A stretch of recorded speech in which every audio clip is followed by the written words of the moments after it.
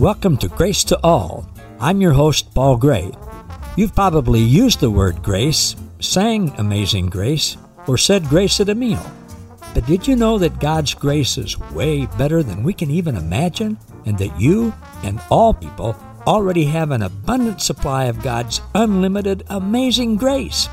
Today, we're going to hear the truth about God's amazing grace to all people.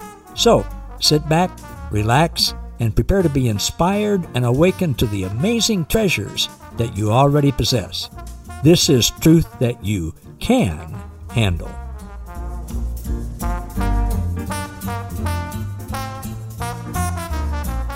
Hey everybody, welcome to another edition of Grace to All with Paul Gray.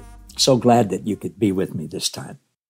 I'm titling my little talk today, Two Pauls, Two Churches, One Gospel. The Apostle Paul started a lot of different churches. One of them was in a region called Colossae in Europe. This was 2,000 years ago. Obviously, my name is Paul, and you're a part of a church that I get to be with occasionally when you come and listen. Church is not a building. Church is a group of people, any group of people who get together and hear from God in various different forms. And what we hear is the good news. So, two Pauls, two churches, but only one gospel. And you'll see what I'm getting at when I refer to that. I'm going to take just a few verses at the beginning of a letter that Paul wrote to this church in Colossae. We call it in the Bible the book of Colossians. While I very much appreciate the Bible and there are wonderful things in it, I no longer worship it as a fourth member of the Trinity as I used to in my religious days. But there are wonderful things that the Holy Spirit of Christ, grace in us, reveals to us through Scripture. So here's what Paul wrote to the church. And it's very much true for us today. He said, "My name is Paul. My colleague Timothy and I are together in this mission ordained by the purpose of God, representing the ministry of Jesus Christ." Now, he wasn't ordained by a religious organization. God came to him, spoke to him personally, and said, "Here's what I want you to do." And he did it. All right, here's what he says in the next verse. "We greet you with grace, which is the blessing of God's favor and friendship and honor. We greet you who are in this church in Colossae as saints and friends included in Christ.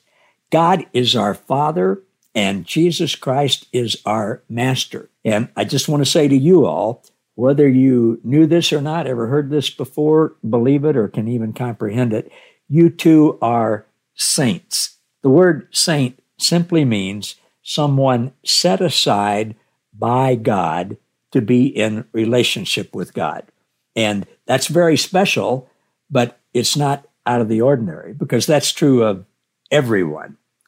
Just we don't all know that. But now you know that. Paul, who's writing from some miles away, says, "Hey, we pray for you all, and every time we pray for you, we thank God for you." I do that too. I pray for you guys who hear and listen to my podcasts and my teaching, many of whom I don't realize that you're watching because, I never find out who you are. Some of you I've gotten to know. But I do pray for you all, and I do like Paul did. I thank God for you. Paul goes on to say, "Together with our Lord Jesus Christ, we enjoy a common origin in the Father." And that's true of every one of you who are listening or watching right now, and me. We enjoy a common origin in the Father, God. We all have the same spiritual DNA. God is the Father of everyone, no exclusions. That's not my opinion. That's all over the New Testament. Paul says in verse 4, "The reports of your belief in Christ Jesus and your love for every devoted follower inspires us." Now, here's one of the places where we need to, we don't need to, but I found it's very encouraging to find out what was actually written. Of course, we don't have the original letters that Paul wrote. We have manuscripts dating to within 100 years of when he wrote them. These are copies that have been copied, that have been copied, that have been copied. And in those copies, they differ. They're not all exactly right. So we don't have the exact original thing that was written in any document of Scripture. But This translation, and it's a good one, says, every devoted follower. Well, guess what words are not there? Every devoted follower.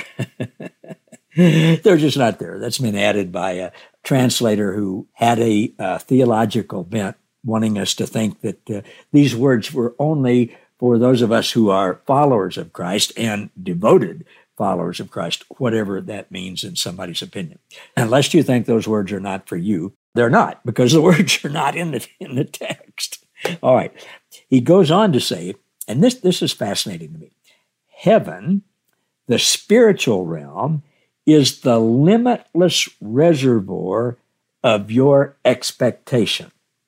Heaven, the spiritual realm, is the limitless reservoir of your expectation. And many times that word expectation is translated as hope. I like better the word expectation. The spiritual realm, or heaven, is not some place in the sweet by and by where we'll fly away to. I like that song, but the theology is not good. The spiritual realm is here and now. And you know where it is? Oh, wait. It's in you. It's in you. I mean, Jesus said that point blank to a bunch of people who hated him, who didn't like him, who thought he was a fraud, were anything but Christians. There weren't any Christians then, but he said, you know where the kingdom of God is? They asked him. He said, the kingdom of God is in you right now. Heaven, the spiritual realm, is in you right now, and it is the limitless reservoir of your expectation or your hope. Most of us don't realize that the spiritual realm, heaven, is not for some time in the future. It's here right now. And as Jesus prayed in what we call the Lord's Prayer, he said, Father, your will, heaven, be on earth as it is in heaven right now. And it is. We're just not aware of it. We can tap into it. We can live into it. We can see it when we understand this revelation. He goes on to say, the announcement of the goodness of God is not far-fetched or too good to be true. The word you heard is absolutely true. Well, what is the word that Paul originally gave to the Colossians? He calls it the gospel of grace, the good news of grace. And he wants to make sure that that's what we're talking about, not some perverted version of the gospel. He goes on to say in verse 6, this word resonates within you, and its appeal is prevailing in the whole world. Another translation says, the harvest is evident everywhere and gaining ground, as also witnessed in your own experience from the moment you heard and understood the true implication and the relevance of his grace. I'll say that again. The harvest is evident everywhere and gaining ground, as also witnessed in your own experience from the moment you heard and understood the true implication and the relevance of his grace. And we're all hearing that and coming to that conclusion now. Another version says, this is the wonderful message that is being spread everywhere, powerfully changing hearts throughout the earth, just like it has changed you. Every believer of this good news bears the fruit of eternal life as they experience the reality of God's grace. And folks, there are different words that we hear thrown around today. A good one is a tipping point. We're at a tipping point in the world today, a tsunami, a groundswell. You can call it whatever you want, but boy, I see it, and so do many of you, so do many of my friends. All around the world today, there's this absolute wonderful message that's being spread everywhere, powerfully changing people's hearts. And the message is, God is good. God is not like we were taught in religion. God is pure goodness for you and for everyone. God is pure light with no trace of darkness. God is perfect love, and perfect love casts out all fear, because fear has to do with punishment. God is good, grace, pure light, pure unconditional love for everyone. That's the wonderful message that people are getting all over this world, and we're all going, whoa, that's different than what I was taught in a religious setting. Well, yes, it is. And it's good news, not like what we may have heard before in other settings. All right, going on in verse 7. Paul says, your experience is consistent with the teaching that you received from our dear co-worker, Epaphras. He's passionate about your well-being in Christ. And Epaphras is the guy who actually started that church. He says, this guy told us how much you love us in the Spirit. Our spirit, folks, it's the imagination of God in us. We can imagine in our mind loving specific people, just as I imagine loving you all, whom I don't even know. I don't know what you look like. I don't know where you are. Most of you, some of you do. I do, but I don't know who's listening at this very moment, but I can imagine loving you, and I can imagine how I feel about you, and I can imagine how you feel about me. And we can actually do that with people we do know who we might not get along with really well. And it will change how we act, how we feel, and how they do. We can actually do that with people from our past, in past situations that we didn't think were good situations. We can go back. Our mind is so powerful. Our mind is where our imagination is. Our imagination is the mind of Christ in us. And we can go back and visualize a situation that we were in with somebody and visualize that person as who they really are in God's eyes, and us as who we really are, and literally love that person, forgive that person, be forgiven by that person in our imagination, and it takes hold of our mind.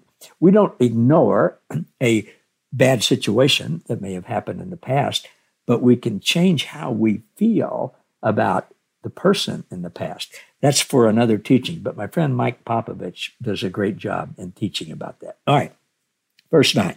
Paul says, we have become inseparably linked to you. Our constant desire for you is that you might be overwhelmed with the knowledge of God's dream for your life. And I feel that way about you guys. And many of you all feel that way about other people in your lives. Inseparably linked to you, even though we might even live in different countries, different parts of our country, even though we may never even know who each other are. We've become inseparably linked to you. Our constant desire for you is that you might be overwhelmed with the knowledge of God's dream for your lives. And whatever God's dream is for your life, He puts that dream in your heart, and He delights to give you the desire of your heart. Paul says, we pray that the pattern of His wisdom and thoughts will fall into place for you in all spiritual understanding. Then verse 9, another translation of verse 9. He says, since we first heard about you, we've kept you always in our prayers that you would receive the perfect knowledge of God's pleasure over your lives, making you reservoirs of every kind of wisdom and spiritual understanding. Man, can you believe that? You are reservoirs of every kind of wisdom and spiritual understanding. You have the mind of Christ. You have the wisdom of God. You may not feel like it, may not realize that, but it's actually true reality. It's objectively true. And when we come to understand that and believe that, then we can live that out, and that's when things get really good. All right, in those 13 minutes that I just talked to you, 9 verses from the first chapter of Colossae, here are some things that are true about you that you may not have known. Now, you don't have to believe this for it to be true. It's true. It's objectively true, whether you believe it or not. But when you subjectively do believe what you just heard is already true about you, then things start to go really well. Here are the things. You have grace, peace, and love, favor, friendship, and honor from God. That's yours, given to you, bestowed by God. You are a saint. God calls you a saint. He has set you apart to have a relationship with Him. You have a common origin, a common spiritual DNA with the Trinity, with Papa and Jesus and grace.